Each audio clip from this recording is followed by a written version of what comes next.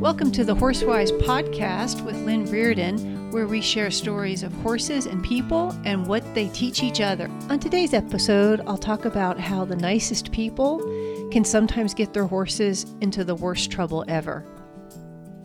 I hope you enjoy the show and have a wonderful day.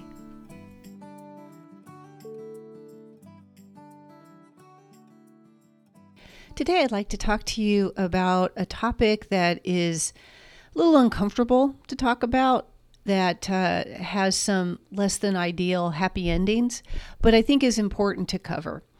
And the topic is when nice people, good people, do things that ultimately get their horse in trouble, maybe just for a little while, or in the worst case scenario where it really builds up to be almost irrevocable. And for the purpose of this podcast, we're going to assume that the people that I'm talking about are truly nice people. They're good people. They're not secretly awful people who pretend to be nice. They really are nice people. But there are certain things with horses that you can do that can build up in such a way that it can create really long-term damage. The first thing that some nice people can do is simply be unaware and ignorant. And by that, I mean, all of us have things that we could learn better, that we could know more about, that we maybe have gaps, right? Sort of in our education with horses, or we may encounter or work with a horse that presents us with something new that we've never dealt with before.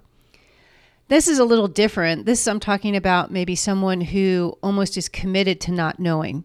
Maybe they have a horse, they love their horse, and they really feel like they understand everything that the horse needs, but the horse is giving them very clear signals that it needs something else. So for example, maybe this is just kind of something I'm making up off the top of my head here, but let's say that you own a horse and you deeply believe in astrology. That's something that you really believe in. That's part of your philosophy of life. And you apply that philosophy to your horse.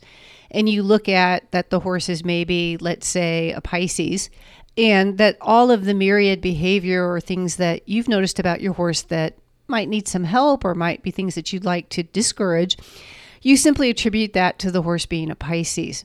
And that you are, let's say, I'm making this up, let's say you're a Scorpio, and so you have your whole deal. And you basically continue to work with your horse in that framework. Anything that is coming up again that might not be as desirable in that horse or might not be as good for that horse. Let's say the horse is in the habit of setting back, or the horse is in the habit of pulling hard at the reins when you're riding it. You attribute it to this sort of astrological part of your horse's nature. Or you say that you are maybe limited in how you can approach this or help your horse with this, again, because you're a Scorpio or whatever. People who have that, again, you could be a totally nice person. And I know people who are really nice, who are super into astrology.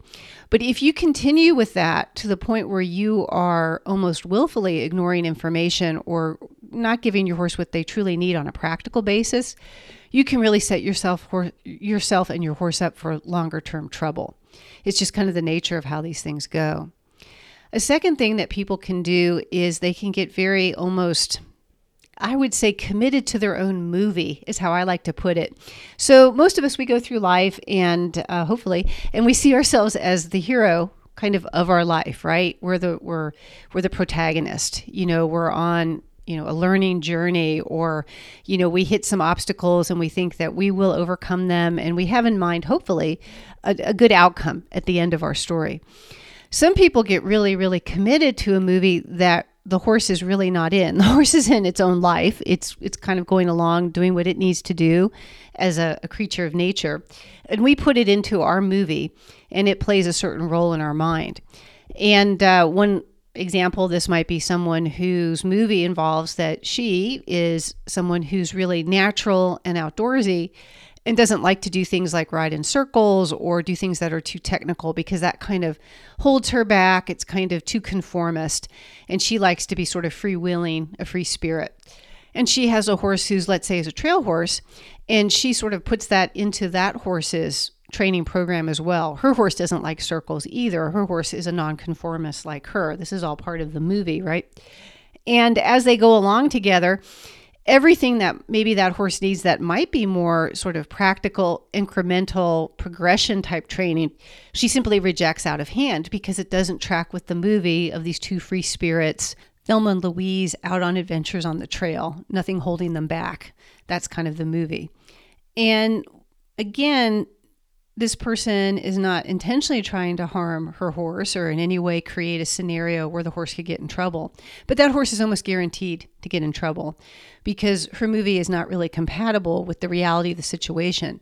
Maybe the horse is setting back or is spooking or is having genuine problems with how it carries itself physically that, again, needs your classic equitation approach.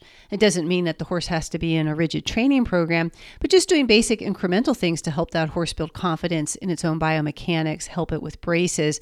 These are things that require an organized, steady approach and have nothing to do with a movie about two free spirits.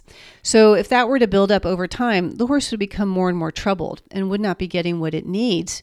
And then the movie would start to change, right? That maybe, Thelma and Louise are running into trouble because they need even more freedom from restrictive training methods that involve circles or whatever the script writer is at that point doing. So you could see where that would slowly and steadily build up the wrong way. The third way that I see really nice people getting into trouble with their horses or getting their horses in trouble is by being extremely emotional. And this is actually related to the first two.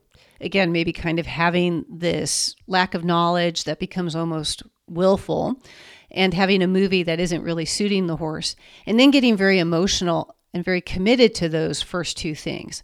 So you, at that point, become offended if somebody suggests something that might be a little different for your horse. You totally close off hearing anything that might sort of burst your bubble, maybe make your movie not seem so good, or might make you feel like, hey, maybe astrology isn't the right thing, but I'm really committed to astrology, so I don't even want to hear anything about astrology is not the right thing to do with my horse.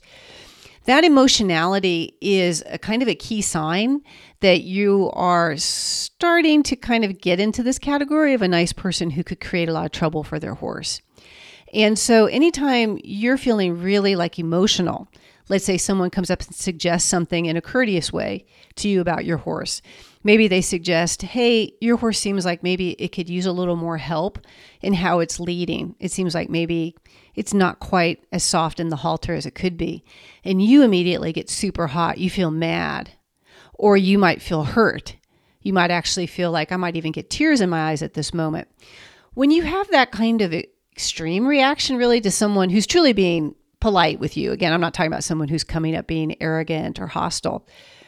You really want to examine that. I have a friend who's a therapist, and she has a great saying. She says, if it's hysterical, it's historical. And what she means by that is if you have a really strong emotional response to something that doesn't really match what's going on, it usually is rooted in your history. It has something to do with the way that you think about the world or the way that you think you are being treated that has nothing to do with the present moment. Might have a lot to do with how you were treated when you were 7 years old, and you've kind of carried that into your framework as an adult. So that's something to be aware of too. If you find yourself getting really highly emotional when someone suggests something pretty straightforward, or if you read an article or see a video about something, again, that isn't offensive on the side of it, just on the face of it, that's really something to look at. Another example of this would be if you become extremely emotional if anything goes wrong with your horse. This is a little different from an earlier podcast where I talk about the sensation of believing that you suck and your horse hates you every time something goes wrong. This is different. With this kind of emotional response, you're blaming the horse, or you are so upset that your horse could ever do anything that you don't like or that you don't understand, and you become sort of completely overwhelmed with these emotions. If you talk to somebody about your horse in that moment, you can't even really quite be coherent. You're just so upset. And again, not so much blaming yourself as just in general being engulfed by this sense of emotionalism that is not really in any way useful or constructive. So that's another element of the emotion. Another way I see nice people sometimes get their horses in trouble to a more serious degree is when they listen to everybody's advice. So this is a little different than the earlier example I used of the person who really gets upset if anyone maybe makes a suggestion that's outside of their current movie or their current set of beliefs about, astrology or whatever their life philosophy is. This is more the case where you'll listen to everyone. Your farrier says that the horse needs more discipline. Your best friend at the barn says that the horse needs to be treat trained. The veterinarian says something about maybe the horse needs to be tested for EPM. The cowboy trainer says the horse needs to just be kind of ridden down. And you watch videos and you maybe look at all kinds of horsemanship sites or equitation sites or discipline sites, or you watch RFD TV and you look at all of the different clinicians there and you just listen to anybody and you have no discernment and you, in a sense, take no responsibility for any discernment. It's like, oh, well, I read this, I'm going to try it. And that kind of inconsistency, and again, it's really a lack of stewardship and discipline on your part, really can create a lot of trouble for a horse. Is at the end of the day, you are responsible for finding the right knowledge. That is something that we're all responsible for in life, but especially when you're talking about the stewardship of a large animal who is dependent on you to make the better decisions. Now, what all of these examples have in common is that, again, they tend to be things that truly nice people do, and they don't seem particularly harmful maybe in the moment to those people. But overall, each of these elements can create a huge amount of trouble in your horse because they are so consistently building up to the wrong thing. And because, again, the person is, nice person, not really taking responsibility or full stewardship. They're kind of allowing themselves to constantly be in a fog of, the Thelma and Louise movie, or the life philosophy that works for you but has nothing to do with horses, or being really upset and emotional if anybody offers you different advice, or not being able to discern between any advice whatsoever. And of course, ultimately, maybe slowly, you begin to blame your horse instead of simply looking at what the horse's behavior is telling you as something neutral, something that you need to maybe take account of in a neutral way yourself so that you can find the right answer for your horse.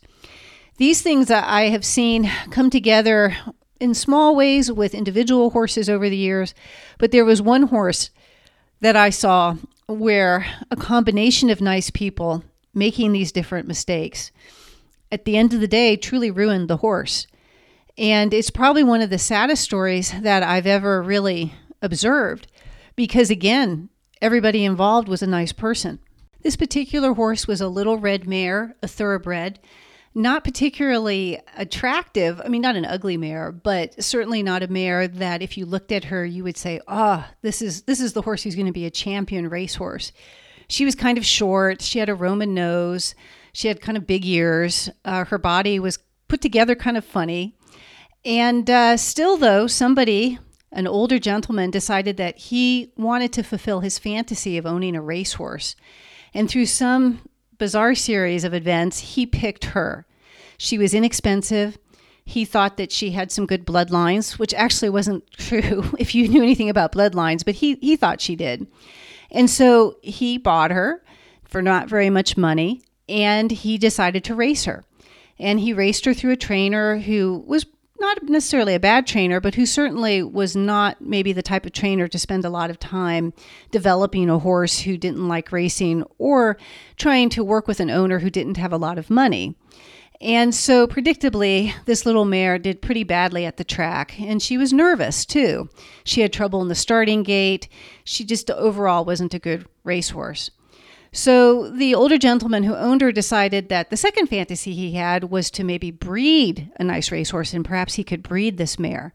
And he decided to retire from his day job and kind of go into breeding full time. Well, as you can sort of imagine, that did not turn out too well. He ended up losing his money. He did not plan well. He did not have the knowledge to make the right kind of decisions. And the mare ended up being abandoned at a boarding barn. He could no longer pay his bills, and he was going bankrupt. So the boarding barn called around to different charities and different nonprofit organizations and tried to find the mare a home, and a charity took her in. And at this point, she had been abandoned for over a year and a half. I mean, the boarding barn had been taking care of her, but she had had no true owner. And she had this huge dreadlock mane. She looked like a Pasofino. And she was, again, very nervous and withdrawn. And she came to the charity, and they gave her some time off. They turned her out. They trimmed her mane. They restarted her under saddle. And she was nervous, but very sweet underneath it all. And eventually she started to smooth out and ride pretty well, kind of walk, track, canter. Once again, not a particularly elegantly mare in terms of conformation, or not, again, super athletic, not a performance horse, but a horse that could be a nice little trail companion or a riding horse for somebody. And eventually a nice woman came along, truly nice woman, impeccable references, and she fell in love with the little mare and decided to adopt her. And she took the mare, and all seemed to be going well. And then about a year later, the charity received a call that the horse wasn't working out. And the woman was very upset. And she felt that maybe the charity had not been forthcoming about some problems that the mare was having. The mare was setting back. The mare wouldn't trailer load anymore.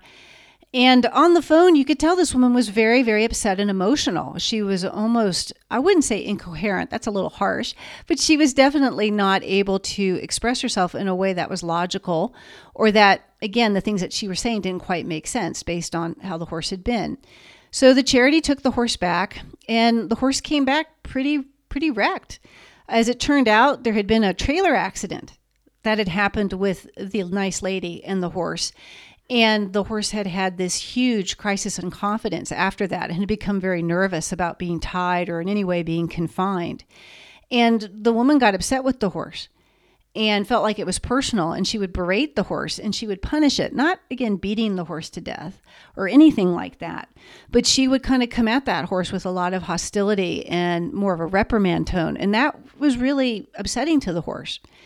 The woman also really wanted a horse that liked to run, that liked to kind of gallop out across the fields. And her maybe riding style wasn't necessarily compatible with that goal, but she got upset too because the little mare didn't like to really run. Remember, she was a terrible racehorse. And so this kind of movie about having this horse that you could run and gallop on and who was really easy and fun, that movie wasn't working out.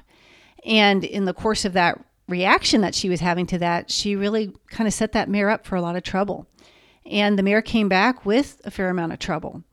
And the charity kind of worked on trying to get her better, and she did. She improved quite a lot over time.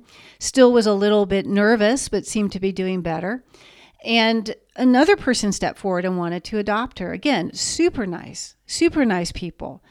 People who were devout, who were part of their community church, people who had spent a lot of time maybe in animal welfare, who loved animals, who owned a ranch, everything that you could ask for. But unfortunately, their ranch was having some renovations, so they decided to board the little mare. And they boarded her at a barn where everybody gave them a lot of different advice.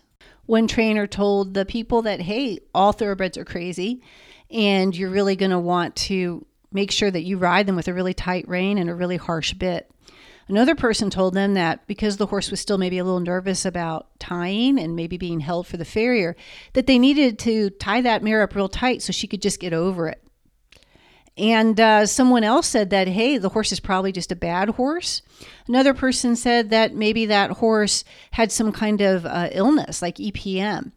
And other people gave her better advice. They recommended that they do a lot of groundwork with her, or maybe have someone restart the horse with the farrier, going really slow, or maybe just doing things a little bit less rushed in terms of when the farrier came. All kinds of good advice was offered as well. And they took all of it the same with about the same response. They would try everything once or twice. And as you can imagine, the horse got worse. Because the last thing this little mare needed was a lot of inconsistency, and she certainly didn't need, no horse needs that kind of rougher treatment. So they were trying some of the rougher things as well as some of the better things. And then predictably, that owner got very upset. She got very emotionally upset because the horse was getting worse. She was having lots of problems. And eventually she called the charity back and was super, again, really upset, not knowing what to do. And the charity gave her some guidelines, and lots of people tried to kind of kind of help. They recommended a trainer that had a really good background in restarting racehorses, who was known to be gentle and whatnot. But at that point, it didn't matter, see, because any of the good advice was treated just the same as the bad advice. So eventually, the charity decided to take the horse back again per the woman's request. They felt like it was the right thing to do. And the mare came back the second time even more damaged than she had the first time. And at this point, it's kind of like 3 strikes, you're out. You know, she had the very difficult experience with her race owner, the older gentleman. She was abandoned at a boarding barn. She then was adopted by the first nice person, and there was that kind of crisis there with the trailer loading, the emotionality, the getting upset, the movie, coming back, kind of getting back to neutral, restarting the horse. Another nice person, great references, following all the wrong advice.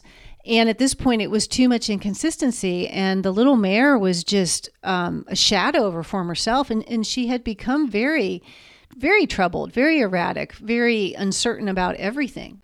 The charity at that point decided to raise funds and hire the original trainer that they had recommended to the second home.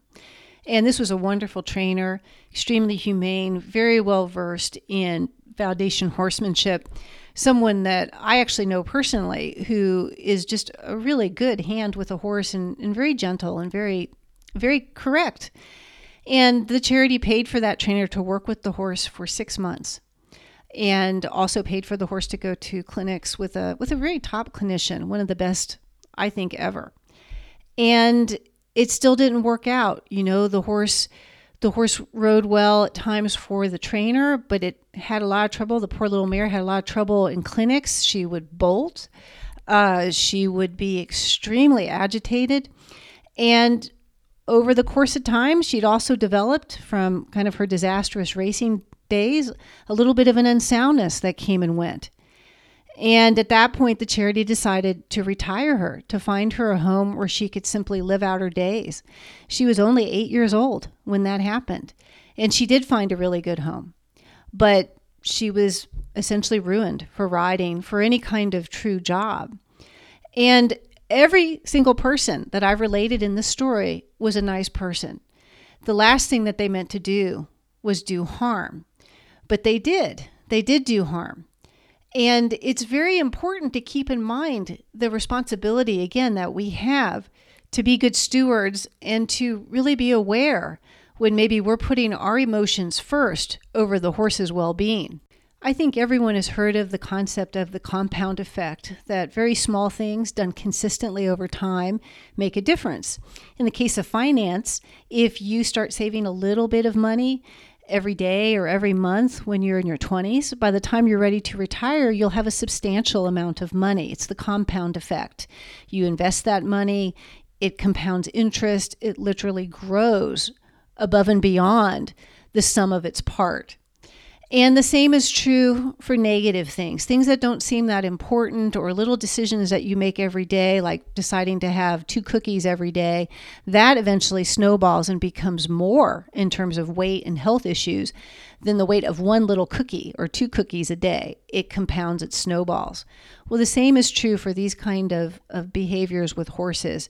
If we don't see them for what they are, if we don't put our emotions aside, if we don't take responsibility for learning things, for really understanding what's happening, nice people can truly ruin horses. Now, in the case of the little mare, there was one additional nice person who was also involved with what happened to her, and that person was me. I was running the charity at the time that was helping place her into the 2 homes that turned out to be not so good homes for her. And the contribution I made to this was simply assuming that because the people were nice and had good references and had horse experience, that they were automatically a nice match for this little mare. And that turned out to be, I'm afraid, a little bit of an example of me having my own movie that wasn't quite realistic. When the mare came back to us the second time, I was the one who made the decision to raise funds and hire a really good trainer for the mare to try to give her the absolute best chance moving forward. And no one was sadder than I was when that didn't quite work out.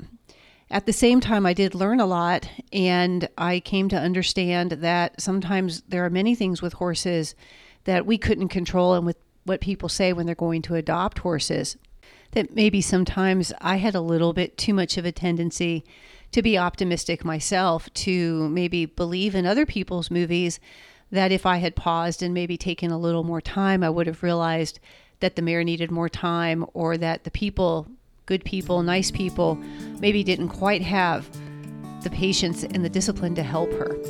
So I hope you have understood why I shared the story of the little mare, and I hope that if you're a nice person, that you'll remember this episode and pay attention to whatever movie you are in. And as always, I thank you for listening, and I hope you have a wonderful day.